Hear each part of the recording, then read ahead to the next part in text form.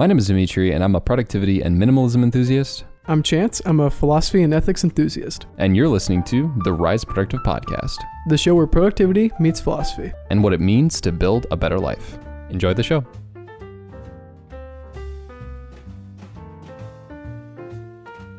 What is going on, ladies and gents? Welcome back to the Rise Productive Podcast. In today's episode, we're going to talk about one of our favorite topics that we've been bonding over for a little while, how we go to bed, a little bedtime routine action. The bedtime routine action. It is a conglomerate of the self-care over corrections, all coming into one. Should be an exciting episode. I'm so stoked and stoic about it. How are you doing? Doing well. I'm doing well. We had the Missouri Valley Conference cross-country meet this Friday, and it went pretty well for me and the team. It's our highest finish as a team at Loyola since 2013, so really excited for the guys. The girls bagged it again with the win, 3 in a row. Very impressive, and it was a good weekend. Other than that, just catching up on school stuff, trying to grind through a week of midterms here in the midst of the postseason cross-country season. Man, I went out there. It was nice to show up, take a day off from work, just go down and be there and be like, yo, what's up? And then, I mean, to be frank, in my career, that meet was a disappointing experience. Generally speaking, we had goals that we never hit going into that. Maybe my freshman year, we hit like a goal and we like improved, but it was not like that for a while. Or not often, at least in Chance's career so far.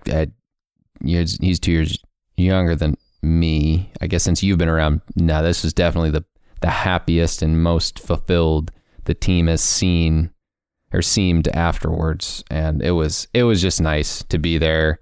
We went. It was rainy. It was muddy. Chance was the mud boy. He gutted it out. It was pretty dope to watch. Proud of my guy. Proud of all the guys. Honestly, I think across the board, it's cool. It's cool to go back and see that stuff. I felt a little like the old outside looking in. I was like, dang. But also, I'm like, I'm old. It's fine. Yeah, it was fun having Dimitri there, though. It was cool having alumni represent, coming out there in the mud and the yuckiness of it all. But I'm glad I was able to show up. I was terribly nervous going into that race, so that was a good result. But how are you, Dimitri? I'm living the dream, as per usual. As I tell everyone at work and in life, every single day, I'm just living the dream. If I tell myself often enough, I will believe it.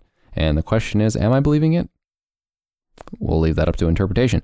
No, things are good. It was nice seeing you guys Friday, hung out most of Saturday. I tried this ramen place off of Pratt. It was really good, dude. I'm trying to think what you're talking about. Pratt and what? It was a boba tea. It's the very over the top. What's the word I'm looking for? It's the very over the top. Like, this is a boba tea place. Sort of colorful advertising that's on Pratt, right next to where SP Kebab used to be. Oh, I know exactly what you're talking about. Across the it's like, yep, yeah. I liked it a lot. That's cool. I have not been to that place down, we lived right over there, but I'm genuinely upset you and I never went. Yeah, we never acknowledged that place's existence. I'm mad. Damn. We'll have to go there sometime in the near future, but I'm glad you had a nice visit to Rogers Park. Me and Dimitri had a nice brainstorming session yesterday. We have all the episodes planned out for the rest of the year, which is a weird thing to say. Yeah. Considering how close we are to the end of the year, but also being, I don't know, we got the next 8 planned out, so that's a good feeling. Yeah, it's nice. I think just for your guys' reference, we got a lot of things planned for the podcast. Got a lot of good things going. You guys are really supporting the podcast. Leave a review if you haven't already. Just a quick tip for anyone who wants to leave a review, since it's mildly confusing on Apple Podcasts. Not gonna lie, not great job, Apple. Scroll to the bottom, press the 5 stars there for us. If you like it, if you don't like it, you know what? Tell us that too. If you think we suck, just say you suck. Like, don't leave like a mad hate comment. Just like leave you suck, and that'll suffice. Because honestly, you putting more effort into it's just bad, right? So, but besides that, I just want to say thanks for all the support. It's been a great month, best month we've had in the history of the Rise Productive podcast. So thank you, everyone. And with that, we're just going to keep on rising and get into the enthusiast quote of the week. We have a quote here from Epictetus, hopefully tying in well to today's conversation. Epictetus says, "How long are you going to wait before you demand the best for yourself?" Short and sweet. Boom. Very nice quote. I like this because I think, as we've discussed many times on this podcast, self-care and system improvements, two different categories, but they're intertwined in a sense. It's easy for those to get lost by the wayside. And when you're thinking about the best for yourself, what is going to be the best version of yourself, it's going to be every I dotted and every T crossed, every little part of that, because the big tasks at hand, they're daunting, but we're going to get those things done. It's those little things that you do with your time that round out the best version of yourself. Yeah, I totally agree. I think it's going to be interesting when we get into the topic of this, but like I used to get, and it's weird because there's a contradiction with one of my favorite quotes, but it's funny how these logical things work. It contradicts a little bit the Voltaire quote. However, it factors in the whole what's under your control thing, because it's one thing to have the Voltaire quote kind of lead your life and be like, perfect's the enemy of good, but it's another thing to just be complacent. So it's interesting how these two things together kind of create, in my opinion, the perfect mindset of how to approach things, like basically 80-20 it. It's like, just do it, but also do it pretty well, but don't overdo it, because like, come on, guy, like we know how 80-20 works. a little 80-20 Tim Ferriss here. Won't be the last time it gets brought up today. I promise you that. How do you want to... Oh, do you want to do the plug real quick before we get into today's topic? Yeah, I do want to do a plug. So this episode is sponsored by Shortform. Shortform is the best place to get your book summaries on the internet. It has so much more functionality than other ones out there. If you go to shortform.com/Dimitri, you can find an amazing opportunity to get Shortform free for 5 days. And essentially, they make new and publish new book guides and articles every week. And subscribers, interestingly enough, get to vote on what books that they would like to be reviewed. So when you subscribe to this, you get an option and you get a hand in what books you're going to get reviewed. I personally like the productivity, self-help, and the entrepreneurial books that are on there. And once again, you can go to shortform.com/Dimitri. It'll be in the podcast notes down below, and you'll be able to get a 5-day free trial through my special link. Yep, go check that out. Super cool app. Dimitri actually got me hip to this very recently, and I was checking out some books that I recently read myself, and it serves as a nice tool, not only of accurately giving you all the main ideas of a book, but if you're ever looking to refresh yourself on an old book that you used to read for some kind of review or recommendation to a friend, it's a great resource for that as well. So go check out that link. Yes, and getting into the topic of today's podcast, after that wonderful plug, we're going to talk about just the wonders of a nighttime routine. It's just crazy that, I don't know, I think probably you and I, while, you know, we're into stuff and we try to pay attention to things, I don't think either of us really gave enough effort towards like this prior to this year. Yeah, that is definitely true. And for me, probably even prior to the yoga, 30-day yoga challenge, I really wasn't much hip to a full night routine. But I would always, be doing the time blocking and all this stuff. But I remember when we first sat down to time block, I only scheduled out 30 minutes between, I believe, like chilling and then going to bed. I didn't schedule any kind of any leeway time into that where we're like slowly, building down and kind of relaxing the body before going to bed. Instead, it would just be high stimulation and then try to hit the bed. And it's unrealistic. It's not good. I definitely noticed a massive change when I started doing the reading challenge. So this is when I first noticed, like, this is important. I did the reading challenge right when we were kind of talking about 4-hour work week, and that, like, information from Tim Ferriss of being like, read fiction before bed. I was like, all right, man. Okay, I did. At the same time, I was doing the reading challenge, and I'm like, bruh, I sleep like a baby. This is wonderful. And that is like the first step that I made personally to getting better sleep. But I've optimized that since, you've optimized that since, and we're going to get into that in the topic today. Yeah, and so we're going to go through the different parts of the nightly routine that me and Dimitri have kind of formulated and share together. I wouldn't say our nightly routines look the exact same, but they share a lot of the same aspects. So the first one that we're going to kick it off with, hopefully this will be mostly chronological, is some soft music to get you ready for a nice lullaby to bed. For me, this is actually something that Dimitri got me onto. I believe when we had talked about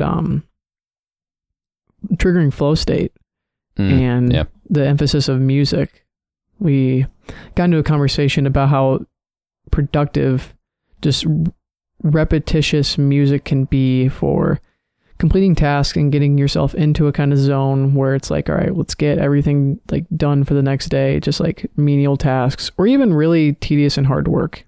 Music can get you in good state. So for me, I have a long-term affection for lo-fi hip-hop beats. So it'll be that or some coffee house jazz. I'll pop that in and try to listen to that while I'm completing some of my tasks for the next day. I try to make a smoothie and my lunch for the next day the night before. So I'll typically jam out while I'm doing that. It's a nice way to kind of end some conversations with roommates and try to get into a zone of like, all right, like we're moving towards getting to bed. And at the same time, incredibly soothing. Yeah, it's really nice. I think, interestingly enough, I do something very similar. I could use lo-fi, I could use smooth coffee house jazz, but I have one specific track that I'm listening to on the Calm app. Fortunately enough, the family uses the Calm app, so I'm just using that guy right now. I'm going to pull up the name of it for those who have the Calm app, because I feel like that would be valuable to those of you who want to, but Nowaki, it's spelled Niwaki. So that track on the Calm app's really nice. It's soft. They have a bunch of sleeping music on there, which is smart. Honestly, the Calm app's a really great app. That and Headspace, I don't have a preference. I just have never tried Headspace. I know you have had Headspace before. It's crazy how much better even the science has shown about this. And I'm going to do a video on my bedtime routine. Funny enough, Chance pulled up the same study. So if you want to give that little anecdote about how great soft music can be before you go to bed. Yeah, so this study was, where are we looking at this from? This is from the National Library of Medicine, I believe is what it said.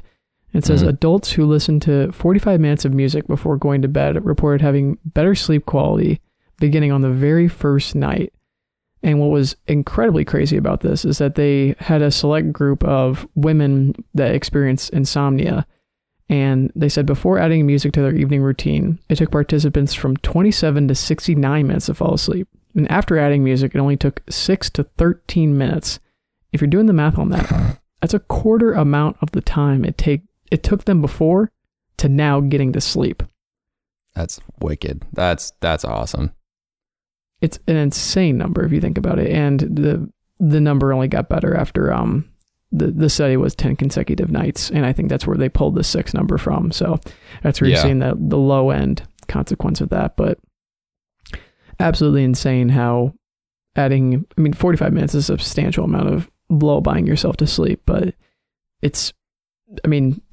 you make it up back when you're gaining back from 69 minutes of taking time to fall asleep to now 6 minutes. You just gain back over an hour of your time. It's crazy. And all you're doing is, honestly, let's be real, people, all you're doing is taking entertainment at the end of the night. And a big thing for me is like, why do I get up early? It's like, because then you have to go to bed early. And that is inherently where the majority of your wasted hours are. I know I care too much about productivity at times. However, during the work week, like, if you like what you do, I love getting up to make the videos. So that's why I value my time so much. Taking that hour, right, or 45 minutes and just putting the music in and switching that mode to the starting to sleep. And a big reason that I use that same music every night is the routine aspect of it, as well as I remember the study saying that as time goes on, you improve that level of sleep from this type of a soft music. So it gets like people experience it on the first night, and then it gets better. As Chance said, the 6 to 13 minutes is where they're at the end, which is crazy. And for me, it's a nice way to be like, I'm going to put my phone in another room because there's no change in the content I'm going to be consuming. I'm just going to have my AirPods in and get the soft music going in. And then I can go into the next part of our routine, which we both kind of share. It's just like, the nice little skincare, brushing your teeth aspect of it. Yeah, I think you're actually doing a 30-day challenge on this. I don't know if you're done with that or if you've already done it, you're doing it. I don't recall exactly, but this is something that I've just done for years. I think it's been something that always gets me into the sleeping mode again. It's, I think, a broad generalization about a lot of these practices is that we're just trying to get ourselves into the thought of getting to bed and sleeping. Because I think a lot of people like to immediately go from studying to hitting the pillow. And when you don't mentally prepare for sleep, just like you would for an exam or any other task you need to do in your life, you're not going to perform at the highest level. So for me, this is more ritualistic. I don't really see gigantic gains in this, but I just make sure I take time after I take out my contacts and brush my teeth to put my glasses aside, splash water all over my face, dry my face, and yeah, it's just a part of the thing that I do. And Dimitri, you probably have more to say about the skin routine, but I enjoy it. Yeah, I think so. For a while, so I have very cystic acne. It's a situation where I have very minor control. You remember the thing on my nose last year, right? Yeah. Yeah, that's out of my control. I can't really do anything about that. Maybe having a good skincare routine can help mitigate those events from happening, but they will still happen. So for a while, I had a very interesting thought process regarding skincare. I was like, what is the point? I'm literally just not going to do skincare at all. And then recently, I was like, you know what? I'm going to stop being so negative about the subject. And what's within my control is I can have the normal acne will be better if I have a skincare routine. Maybe the cysts will still have problems or whatever, but it's just good for my overall skin health. And I'm going to be on camera for a while, so I might as well not look awful. And that's where I went with that. And I thought about it a lot, and I was like, okay, so this music thing's great. I think a big thing about this music is it's a cue. We're talking about atomic habits, cue, craving, response, reward. It's like cue, music. Okay, music equals then I go skincare routine. And honestly, skincare routine is where, for me, self-care meets overly productive person. So I'm obsessed with the fact that there's a checkbox, and it also gives me an extra 5 to 10 minutes to get more music to lull me to sleep. It's just a time fill, but it's also good for me. You know what I'm saying? Because what else would I get to do? Stare into space? Yeah, see, and that's why I try to fill the time with meal prepping for the next day. But yeah, skincare is just another place that you can go with that time that you're using to listen to music. So yeah, I think that's a good way to fill that. I didn't realize that. And it's also, you made a nice connection there with Atomic Habits, because I forget the exact phrase that he coined there, but essentially using that positive momentum where we're building one positive habit on top of the next in some kind of habitual... Habit batching? Habit batching, is it? That might be right. Yeah, maybe. But yeah, anyway, the fundamental concept is that we're building a habitual, natural sequence to things where it naturally makes sense that once I start this music, then I do the skincare, and then I go into stacking. the next step. Sorry, habit stacking. Yes, yeah, habit stacking. That is correct. Yes, but building a natural sequence of things is super important. So skincare is definitely one place you can go into that sequence. Yeah, I think what's interesting, and I've noticed this since I don't know, a lot of things this year have helped improve my mental clarity. I feel better in general. It's like the journaling, the intentionality of a lot of things in my life. And I've been able to, and I've made a lot of weird references, and I've made some hand motions that no one can see on the podcast, but Chance to be able to see them. It's like the whole outside and then looking in. When I visualize the routine, it's like the overall is the music, right? The whole overall outside layer, the outline of everything is the music. And then within that, we're trying to fill the rest of the space with other things that also help you sleep, which also could be minorly productive, but more in the sense that it's productively good for you than my stupid, like all the time during the day, I'm trying to be productive. But what I'm doing here is like, for me, at least with my bedtime routine, I'm trying to take that overall outline and fill the inside of it conceptually with things that are productively good for me, because the rest of the day I associate with don't turn your brain off, be a machine, get stuff done, enjoy it, obviously. But for the nighttime, it's like I'm doing all these things so that I can turn my brain off, which is the opposite. No, that makes sense. And I think I don't do a perfect job of having the music being the underlying task for all the other tasks, just because, well, a couple of things. I meditate in silence. That'll be one thing that we'll talk about next. But I also do yoga with the Down Dog app still. So I need to I might just build my own yoga routine, or like a couple sets of routines.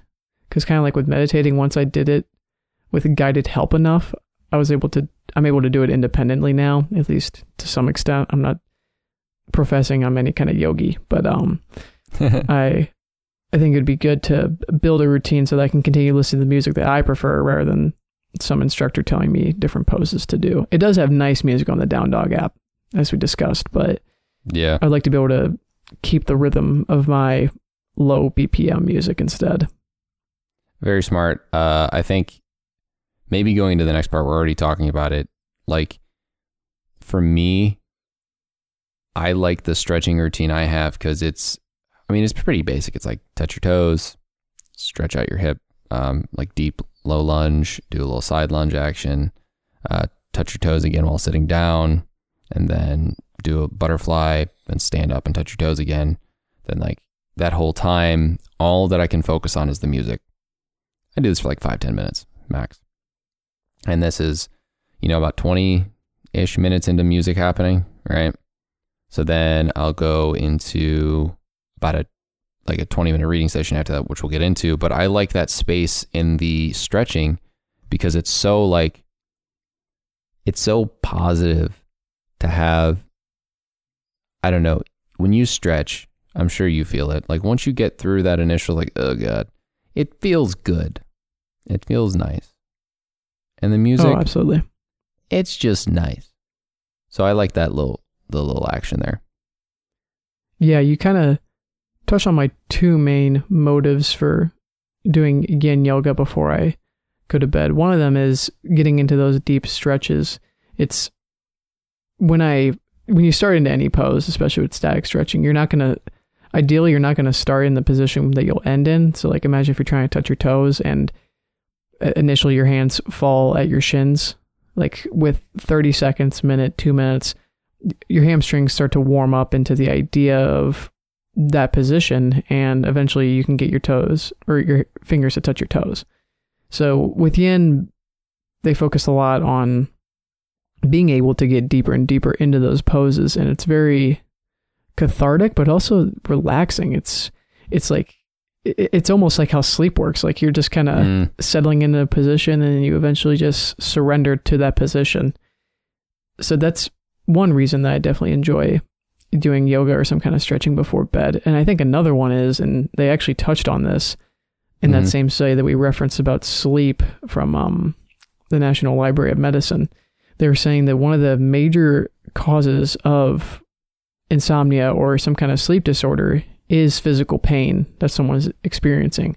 And for me, a lot of this is generated when I'm laying in bed in my lower back or in my shoulders. So being able to use the Down Dog app and put some kind of boost on where it's focusing on one of those areas and releasing a lot of the stress there that I get from running and sitting at a desk for several hours a day. It releases a lot of that physical stress, and I go into bed a little more loose so that once I lay down, it's not something that bothers me. And then once I clear my mind of thoughts, I now have no physical or mental burden keeping me from sleeping.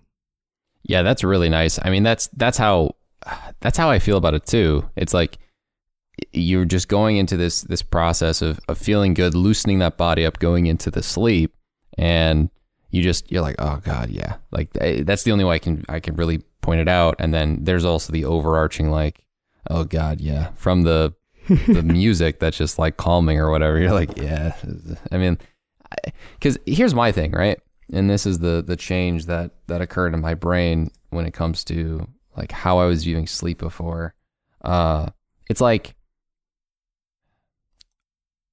what are you doing when you're taking your mind and having it interact with like a device before you going to bed? Just like, I'm just thinking about it like a weird sort of conversational analogy I'm making here, but it's like, all right, let's do this.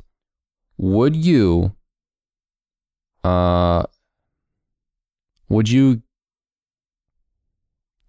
give yourself a sedative before you got behind the wheel of a car? Naturally, no. Why would you give yourself, or it's like, well, would you inject yourself with adrenaline before you try to go to sleep? That's what technology does. It's like, why would you do that? Yeah, blue light is, I don't know much about the actual science behind blue light, but I know it's poison. I know it is literally injecting your eyes with adrenaline. I'm writing that down the second part right now. We're talking about that someday. The dangerous effects of blue eye. That'd be a fun thing to read up on. I'm sure there's all kinds of scary studies out there. But yeah, I definitely feel that. And I think the further you get into your nightly routine and you, by some misfortune, need to pick up your phone, you really feel the effects of like how bad that can be. If you won't feel this if you're just constantly stimulated and try to go to bed. But if you are actually 30, 40 minutes into a sleep routine, and then the only reason this ever happens to me is because sometimes I forget to set my alarm. But when I do, I pick up my phone and I'm like just blinded with this light. I'm like, this is just like the mere screen itself is just like, this is so stimulating. And there's like new notifications that I could address and emails, and it's a whole thing. But yeah, you can really feel the effects if you're keeping that within your night routine, and you really shouldn't. Yeah, and that's why I like being so intentional about some random stuff. And we'll get into meditation in a bit here, but like, you know what my trick is for not, because all right, I have the Calm app that I do, right? I'm talking about this whole process without my phone, but I have the Calm app. So like, how do I get that to happen? Like, how do I get from the music to the meditation without looking at my phone? Homeboy literally got it on the widget right here, and all I got to do is close my turn it down. I turned my phone brightness down all the way down beforehand, and then like I just open it with Face ID, swipe up, and I know it's on the bottom right. So all I got to do is like put my finger on the bottom right, and it plays the daily, like the widget for the daily Calm app. It doesn't like open up the app; it just opens up the daily meditation, and I'm like, that's dope. I'm just gonna do that. That's easy. Damn, that is really good. I need to get hip to that. I just got hip to the widget where I can put my journaling down, because sometimes I'll do that on my phone. More often than not, I will do that on my phone. Yeah. And it's good to be able to capture parts of the nightly routine quickly and mitigate that time that you're spending on your phone. That's good. Because it throws off your whole rhythm. Oh, absolutely. And getting into the next part of the rhythm would be reading. I like how you wrote all this down in the order that you do it, and my order is the exact same, because it just it naturally makes sense. Because what do we have after this? Meditation, and then I think you're done. Sometimes I journal after I meditate, but reading is always what comes after stretching for me, because this is when I finally move into my room. I don't turn off all the lights yet, but I set my room into night mode. I got one light, and nice. I pick up a fiction book from the 4-Hour Workweek. If you want to go listen to that book review, it was one of the most minor points of the book, but one of the biggest takeaways for me and Dimitri is when you are reading before bed, you should be reading fiction books. And recently, I was actually on both sides of this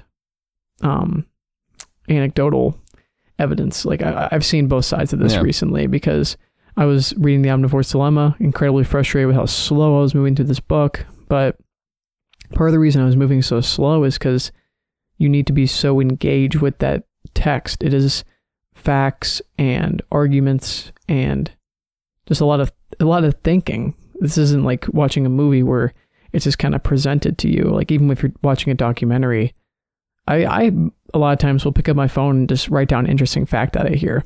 Yeah, sure. But I'll never do that with like a Marvel movie. So when you're reading a text that you're engaged with intellectually, it's going to deter you from reading, or deter you from sleeping, pardon me, because you're just getting too active. You're waking yourself back up into doing tasks that you've just been doing all day where you were super engaged. So more recently, I've been reading The Overstory by Richard Powers. It's a novel about trees, and it's been really cute. Ooh, and I like it. Yeah, it's spiritual, a little philosophical. It's really been snoozing me to bed. Well, we like to hear that. I definitely agree with you that, like, that Tim Ferriss quote, no reason on God's green earth why that should have been the biggest takeaway for us. But, 4-hour work week, sleep, read fiction before you go to bed. Like, nobody's taking that away from the title or any of the videos that like review the book. But for some reason, that's our main takeaway. And it helped my sleep a lot this year. Recently, honestly, I have been reading I have been reading the Daily Stoic, 366 Meditations on Wisdom. I'll stop. At night, though, I've been reading Courage is Calling. Fortune Favors the Brave by Ryan Holiday, same author as the Daily Stoic. And nice thing about Ryan is that he's a marketer. He's a very good writer. He's a storyteller. So his Stoic books, Ego's the Enemy, written very similarly, there are just a bunch of like historical stories where he'll be like, well, Martin Luther King, the courage of JFK to get Martin Luther King out of jail, even though people told him it would ruin his political chances against Nixon, but it ended up getting him the vote. Like, it's like a lot of stories like that. So it's like not fiction necessarily, but it's a story more than it's like a nonfiction reading that's so analytical. Like, if I read something like I'm trying to think of another one. If I read, like, I don't think I'll do it for deep work. Like, I probably will not read Deep Work by Cal Newport before I go to bed. I didn't read Atomic Habits before I went to bed. Like, that's clownish. What would you like? Why would you be like, oh man, dude, I'm gonna be so optimal with my habits. Am I gonna sleep now? Oh, like, that just doesn't work. Yeah, doing self-care research in the middle. No, pardon me. Doing self-help research in the middle of a self-care routine doesn't seem right. That's like water with oil. Those just will not mix. That's gross. Yeah. So I definitely agree with that. And I think you made a nice point of analyzing the 4-hour work week there. It's not necessarily fiction per se, but it needs to be storytelling, and hopefully not fact heavy in any sort of way if it is nonfiction storytelling. But yeah, something that you can just kind of like passively move through. It's the way I see it is, I'm a big annotator. If it's a text that I'm not going to be annotating, it's something I can read before bed. That's a good way to look at it. I like that. I read a few of the Harry Potter books, and I'll probably get back to reading the Harry Potter books after I finish Courage is Calling, Fortune Favors the Brave. But it's like, I think it's bold. I keep saying brave. And I love how you're sneaking in the subtitles here. I think you're funny. So excited about these Stoic books. I just think it's hilarious. Like, Ryan Holiday, you want to hear something funny? So Ryan Holiday had Ali Abdaal on. I don't know if you ended up listening to that podcast. I started. I have not finished yet. It's long. But it's just funny because, like, he points out to Ali when he was talking about the second part of the name, like, how there's like the first name and the second name. Yeah. He pointed out to Ali, like, don't worry about the second name. Like, some of my books have second names, but honestly, no one remembers the second name. It's fine. So it's just funny that he says that. But like, and then like in all of his podcasts, he'll say the full, like when he was doing his plug I'm like mocking him kind of, because when he did his plug for Courage is Calling, Fortune Favors the Bold, like he said it every time. And I'm like, but you don't care about those, but you do care about those. Like, but you don't, but you do. Like, what? So it's just funny. Yeah, that is odd. And every time he brings up the Daily Stoic in the podcast, have you noticed that he says that? He always says that. He always says the other title. 36. He's like the Daily Stoic, 366 meditations on wisdom, perseverance, and the art of living.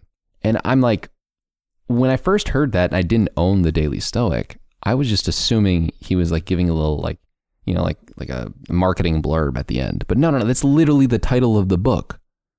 I'm like, homie, what? I don't get that. It's either, it goes two ways for me. You're either trying to make two adequate titles so that like you get a wider market. Like maybe Courage is Calling doesn't hit for me, but like Fortune Favors the Brave. Like, oh, now I'm intrigued. That's a dope book. Or Courage is Calling is an inadequate title to that book, and Fortune Favors the Brave should have just been the title of the book.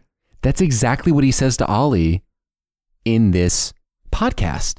That's almost word for word. That's hilarious. That's almost word for word what he said to Ollie about like the two title things. Like, if you need a second title, the first one wasn't adequate. I'm like, but bro, why do you bring it up every time? Anyways, we digress. Fiction reading, storytelling reading is what is going to lullaby you to bed. Just like any good bedtime story, it's going to be fiction. Exactly. So the next thing that me and Dimitri do in our nightly routine is meditate. For me, yes. I have a wide range of things I will do to meditate, but on a typical 15-minute session, I will start with a little Ignatian examen. Loyola University of Chicago has embedded me with some Ignatian values, one of those being the examen created by St. Ignatius of Loyola. And essentially it's this framework of using consolation, desolation, and then hopes for the future. So you examine over your day and try to find first the moment or some group of moments where you felt that you were experiencing love or faith or growth outward. Like, I don't know, like on Friday, like I had a really great race and I felt that I was growing, like in some sort of sense. And then referring back to Friday, maybe that same day I said something really rude to someone and that was a turn inward, the opposite of growth or love. It'd be some kind of vice or something like that. You reflect on that as well and say, well, maybe I shouldn't do that again. And then I bring up my hopes for the next day, which is actually really useful when I get into journaling afterward, because it brings in a lot of those anxieties you may have for the next day. You may have an exam that you're hoping to ace or a workout that I want to do well in. Being able to bring those things to the table, address my hopes, but also release the anxiety that may come up when I'm trying to fall asleep here is super key. And then after I do that, I just clear the mind of thoughts as much as I can. I try to focus on mindfulness, focus on my breath, imagine a little dot in the middle of my brain, and just zone out. I like that you do that. So my meditation, okay, first and foremost, I was just thinking about something when you said like every day I reflect upon this. I just thought about that meme from the Watch as One Stoicism video. Every day I reflect upon death, brother, from the captains. Make death daily in your thoughts. Every day I reflect upon death. Marcus Aurelius, Ryan Holiday. I'm like, oh God. But no, I think it's nice that you reflect on that. It's very healthy to like journal, and I think acknowledging, because like there's some funny thoughts that if you ever, it's hard to be objective with yourself. It's like it's hard to be objective with my own videos. It's hard to be objective with my own work that I do on a daily basis. That's like not very near and dear to my heart. But like if you try to like objectively look at some thought processes where like you're thinking about like, why did I say that to somebody? Like that is really good, because whether you write it down or you do the sort of Jesuit Ignatian examination of the day, it's like, yeah, like sometimes I'm just a chotch and like I don't know where it comes from. Like I'll think to myself at night, I'm like, I just straight up responded rude to that situation. Unprompted. No reason. Don't know why I did that. And it's good to reflect on that. It's also good to reflect on, you know what? Today I watched my video for, I haven't procrastinated in 6 months. Here's how. And my Ahmed texted me and was like, dude, you made a good video. Like, if you like looked at this video, like it's a good video. I'm like, all right, like that's weird. I'm going to watch it. And then I got halfway through and I was like, you know what? Yeah. Like, all right, this is a good video. And unless you take yourself into an objective lens about your own like self, it's hard to see that. And what's interesting enough in like psych, you know, they teach you it's nice to have information be presented to your brain before you go to bed, because then it'll resonate with you better, right? So I feel like maybe that helps my mental clarity too, or yours with journaling or thinking about it right before bed. That's possible as well. I'm not sure if I'm just extrapolating psych right now or what, but you know. No, I kind of hear what you're saying. When you're able to bring both the good and fixable parts of your character to the forefront and say, this is what I did well today, this is what I want to continue doing better, those things will resonate with you. But I also think the mindfulness half of the meditation I like to do is just as helpful, because once you recognize these parts of your ego, you let them go. I haven't read Ego is the Enemy, but this is the bare bones that I've learned from my Buddhism classes is that once you recognize these parts of yourself, you're able to recognize the fact that they continue to change, continue to rise and cease to not exist anymore. So being able to realize that you're not the version of yourself that you were today and that you can be better tomorrow alleviates a lot of stress, because I mean, if you just want to talk on like a personal level, there are times when I say rude things to people and I think about it before I go to bed. I'm just like, damn, like I kind of messed up right there. Didn't apologize when I should have, or something like that. And then with this whole thing, we're just trying to get rid of things that could keep you up at night, whether it be a back soreness or a regret, anything like that. We're trying to remove all the physical and mental ailments that are deterring you from sleep.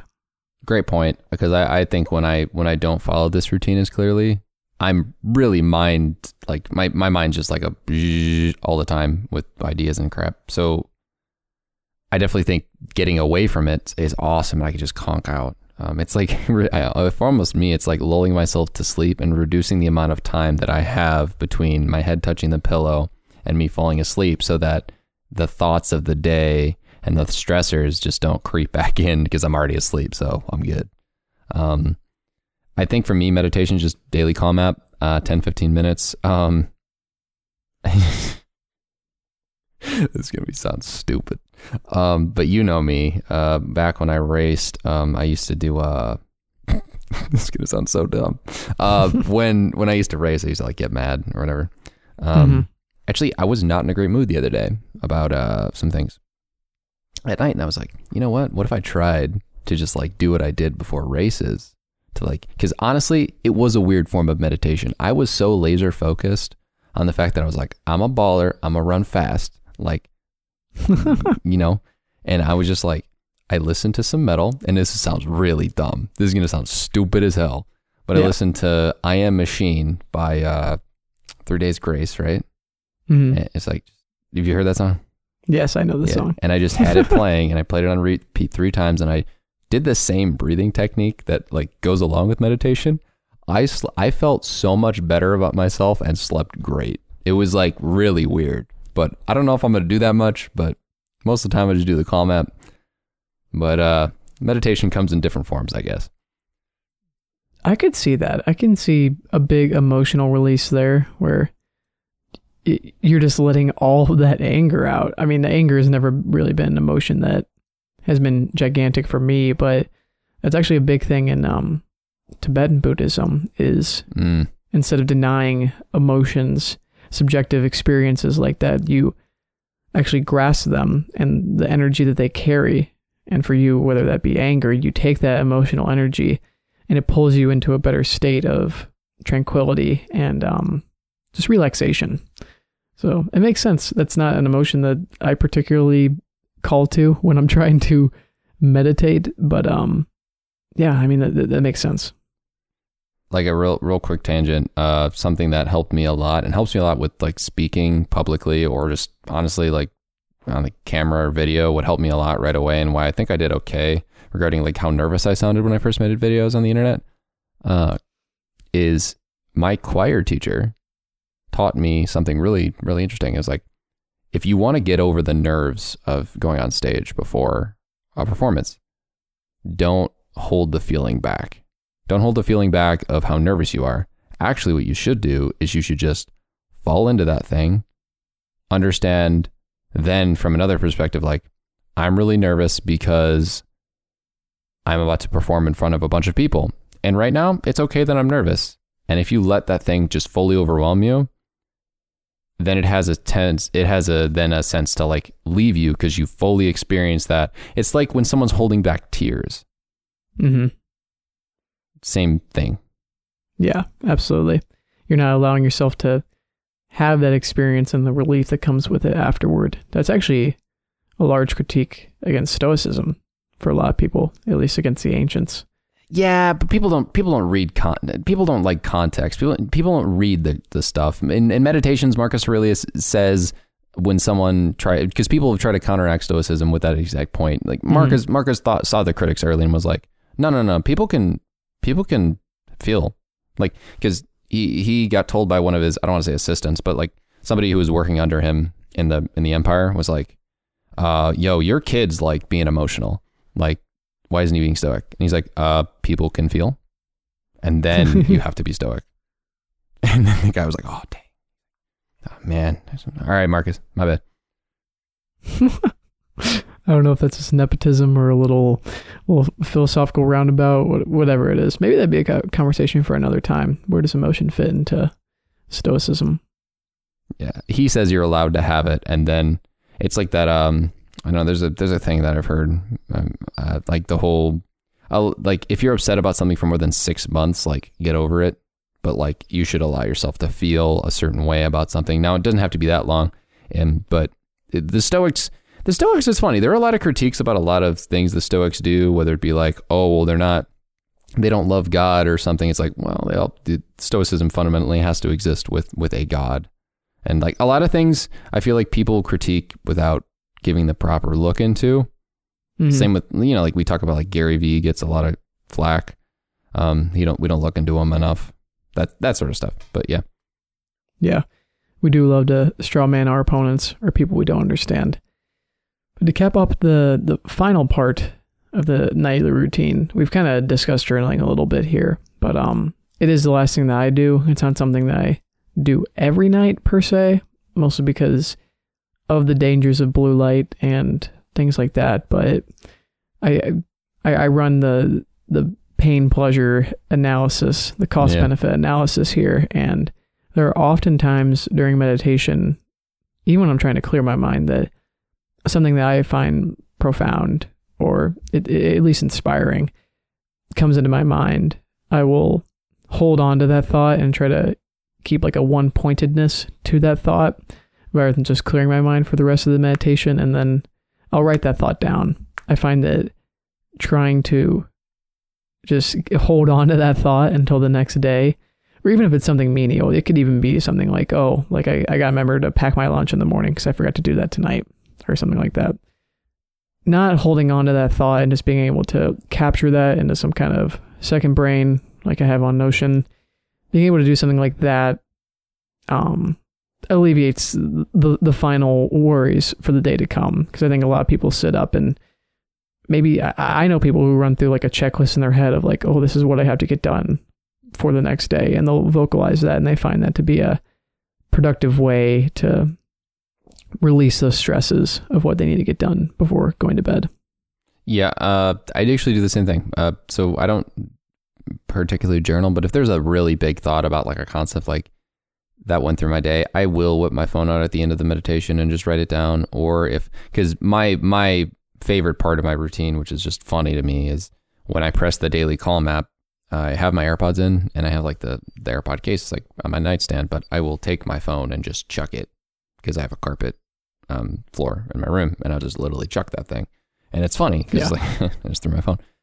But the thing is, if for some reason at the end of the meditation something does come to mind, like, oh, I got to do this or whatever, I will go walk over and do it. Because like you said, the whole like, is it benefiting me to not let that release happen in comparison to what the blue light's going to do for like 20 seconds?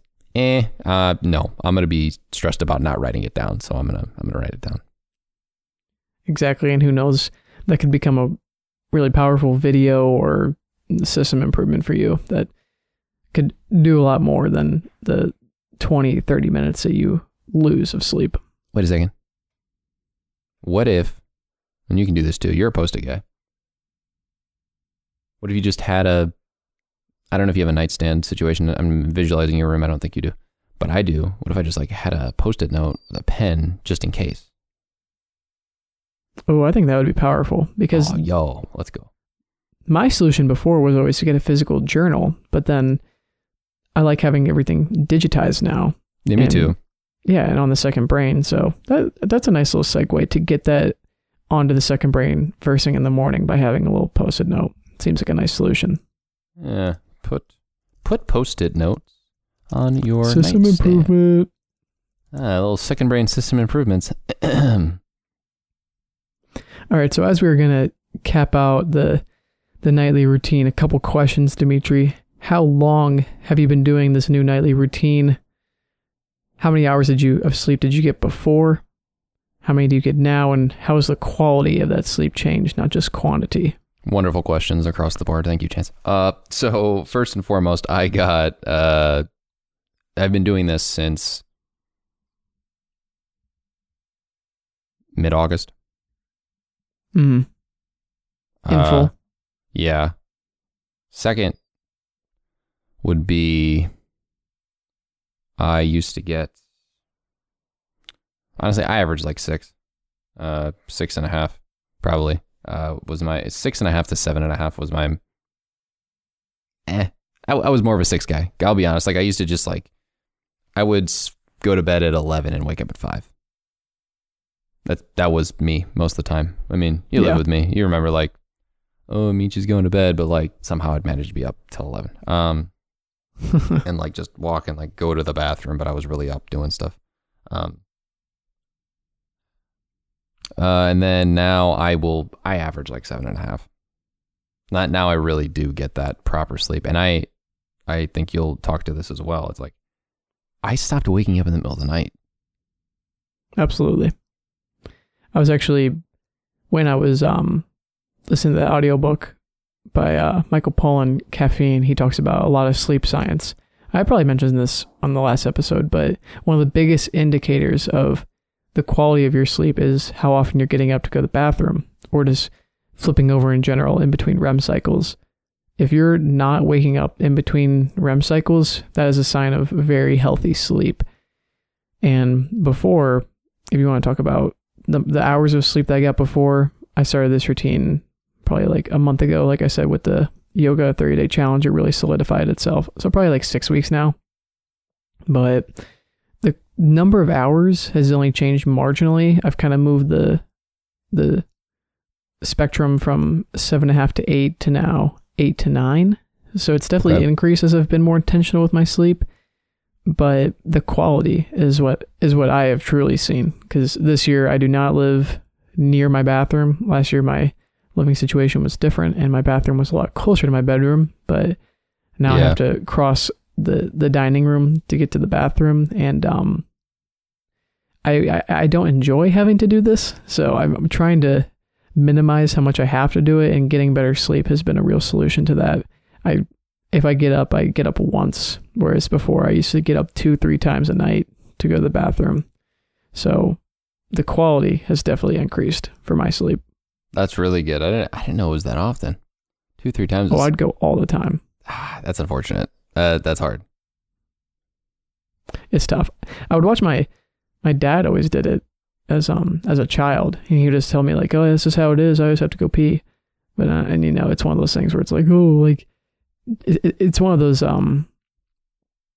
don't know if that'd be nature or nurture. I guess it's nature. It's one of those nature things where you kind of just want to roll over and say, that's just how it'll be. It's genetic. But that's funny. I think I've flipped the script here with my night routine and changed it so that I don't get up as much as my father does. He probably just doesn't have a great nighttime routine. Definitely does not. I know his bedtime routine. It's not the best. Yeah, and no routine isn't a routine. So, yeah, I don't get up in the middle of the night as much as I used to. I also was right next to my bathroom before. And it's just so nice to like wake up in the morning and be like, oh, I'm done with this thing. Because you and I have had discussion about this a lot in life. Like, I don't like sleep. I'm not like opposed. Okay, I'm not opposed to the concept of like, I'm doing nothing for 7.5 hours, but also I kind of am, because it's like, oh man, like you like life, being awake's good, but I'm aware that it is required in order to make the rest of the life great. And once I've like come to terms with that fact, now I'm having better sleep. But yeah, it's interesting how I would say the needle for me hasn't moved a crazy amount either. But the quality is just so good. It's just so much like I used to get good sleep. Now I get great sleep. Because I was a pretty quick knockout before. Like I was a freak. I would be able to be on my phone and then conk out fine. Not immediately, but pretty quickly. Like it wasn't that number of like 27 to 63 minutes. No, it was still like 10 minutes. But like now I just conk out in like 2 minutes. It's nuts. Yeah, see, and I think that's a big misconception for people about sleep health. People think that the only like metric in this whole system is how quickly it takes you to get to sleep. But no, it's how you perform during the sleep as well is a huge metric as to how the quality of your sleep is going. Like people who just conk out think that they're great sleepers, but if they're rolling over all night and getting up to go to the bathroom, you're not a great sleeper. Yeah, because people will fall asleep immediately due to exhaustion just as much as they will fall asleep immediately due to being calm and feeling nice and relaxed. However, those things are it's hard to distinguish those things to most people, but making the time beforehand to get that real calmness in the body will let you stay asleep. And it's more important than, like, for example, if you're able to stay asleep and not wake up in the middle of the night, not ruin a REM cycle ever. I mean, that is inherently better than you getting 30 minutes more of sleep because you're a quick sleeper, because you're not breaking the very good thing, which is just continuously having REM cycles until you wake up on the final one. Exactly. And do you want to talk about intermittent fasting? An extra benefit, extra little tip here to the nightly routine? Yeah, if people are interested in it, I would say this is just a basic rule. You don't have to intermittent fast as much as just here's a tip. And I noticed this a lot in my life recently. Just after dinner, say if you're going to have dessert, just have it then. Just overnight fast. Don't be eating past like 7 p.m. If you're going to go to bed at 10 or whatever, or like 8 if you're going to bed at 10, or just leave like 3 to 4 hours between the time you go to bed, if possible, 2 to 4, I guess. And just try to, after dinner, if you're going to have your sweet, eat it right away. And then the longer amount of time that you get there, like I've noticed since I've intermittent fasted, I mean, like I think I sleep better because I'm just not as full. And there is actually like science to show that a few things, generally speaking, will make you have a harder time falling asleep.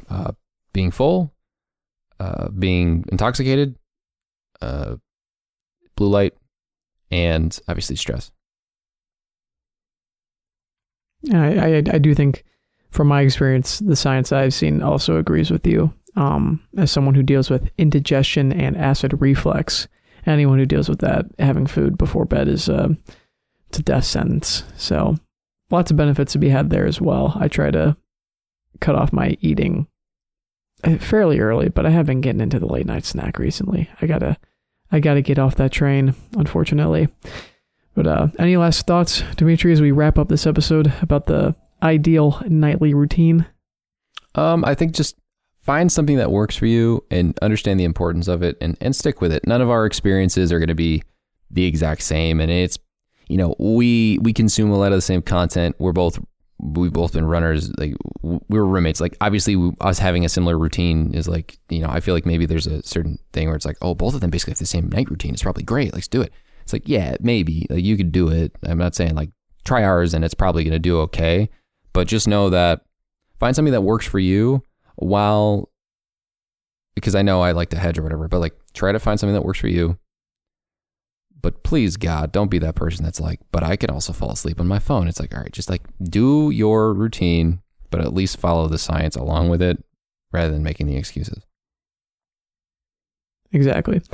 Do something just because we do the same thing doesn't make it gospel by any sense. I think that, I finally have made this into a concrete set routine, but before I was just piecemealing this. So experiment, play with different things, whether it be the soft music, skincare, reading, stretching. It's all helpful. So see what works and what doesn't stick, and build your own routine for yourself. It's all good stuff, and there's even more.